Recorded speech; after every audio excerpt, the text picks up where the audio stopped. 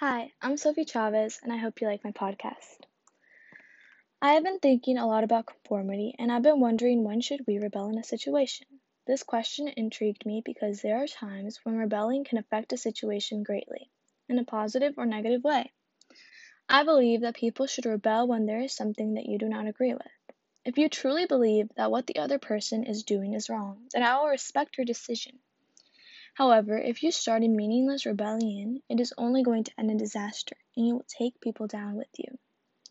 For example, Black Lives Matter is a group of people that believe that Black people are not justified in this country. There were a bunch of protests in May and June that fought for these people's lives to be justified, which should be respected.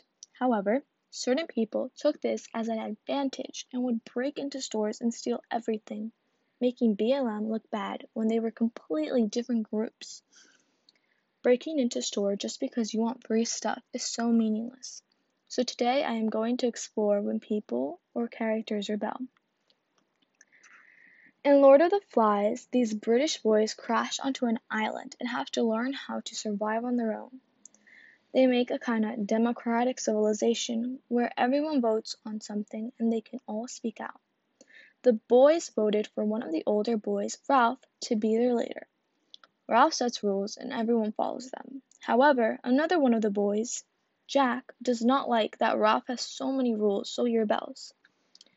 He rebels against Ralph's and their civilization's rules because he had a different opinion on what was a priority for survival, and was getting annoyed at hearing Ralph boss around all day.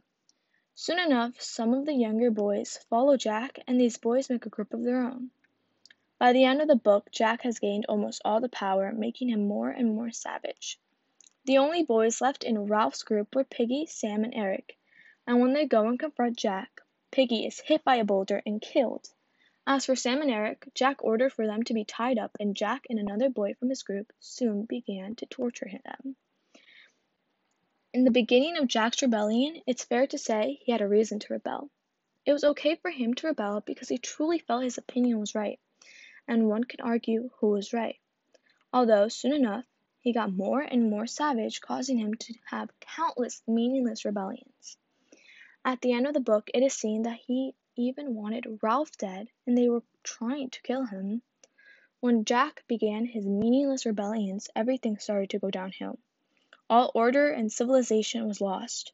Jack and his group had gone savage. They did not care who they took down, who or what they killed, as long as they got what they wanted.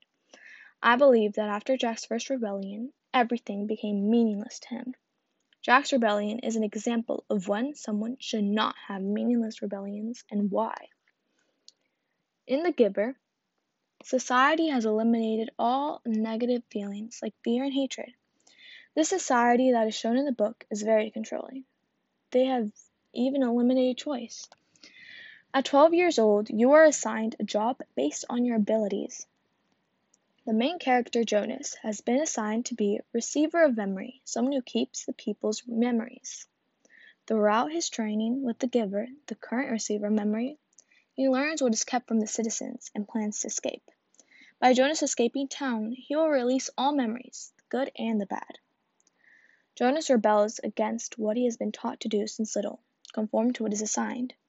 Jonas felt so strongly about this that he risked his life and the people he loved's life so people in his community would feel something, so they would know what it feels like to love. At one point in the book, Jonas asks his father, "Do you love me?" Instead of his parents reassuring him, Jonas's mother says Jonas has used the word so inadequately, while his father says, "Enjoy him." This is one of the major reasons why Jonas wants to escape this society.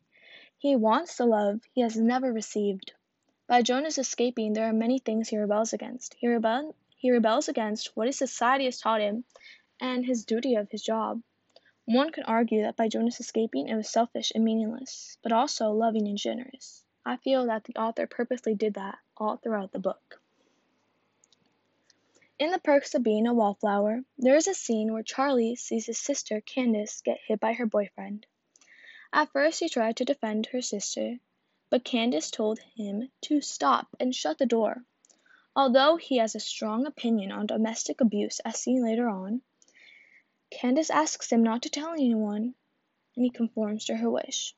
Charlie knows what he saw, and he knows that it is a horrible thing that is putting his sister in danger. He doesn't say anything when he should, and he knows that. This is an example where someone should rebel. By rebelling, Charlie can make Candace safer and make her boyfriend pay for what he did to her. If he rebels, it might have embarrassed Candace, but Charlie knows that being abused is so much worse than being embarrassed. Later on in the movie, Charlie loses his friends. However, he knew their secrets. One of his best friends, Patrick, was gay and was in a secret relationship with someone on the football team. However, the dad of the guy Patrick was dating did not accept that, and he had gotten beat. The next day at school in the cafeteria, Patrick walks by his ex's table and his friends, making fun of him and calling him a faggot. Patrick soon begins to bicker with his ex and his friends, and they get into a physical fight. Patrick is getting punched and kicked hard. Charlie sees, and he immediately takes action, seeing it's his friend that he loves. This scene cuts to all of Patrick's exes on the floor, and Charlie being the only one standing, and then picks Patrick up. The audience not only sees character development from Charlie, but we see him rebel. His feelings caused him to rebel against people he normally would not rebel against, let alone in front of the entire school. Although Charlie did not rebel in the beginning of this movie, there is a character development and he fights for what he believes in by the end. Here's what I think. I think that there are many incidents where one could say that someone's opinions or what they have gone through in life make them choose whether they conform or rebel. This is Sophie Chavez, and I hope you enjoyed my podcast.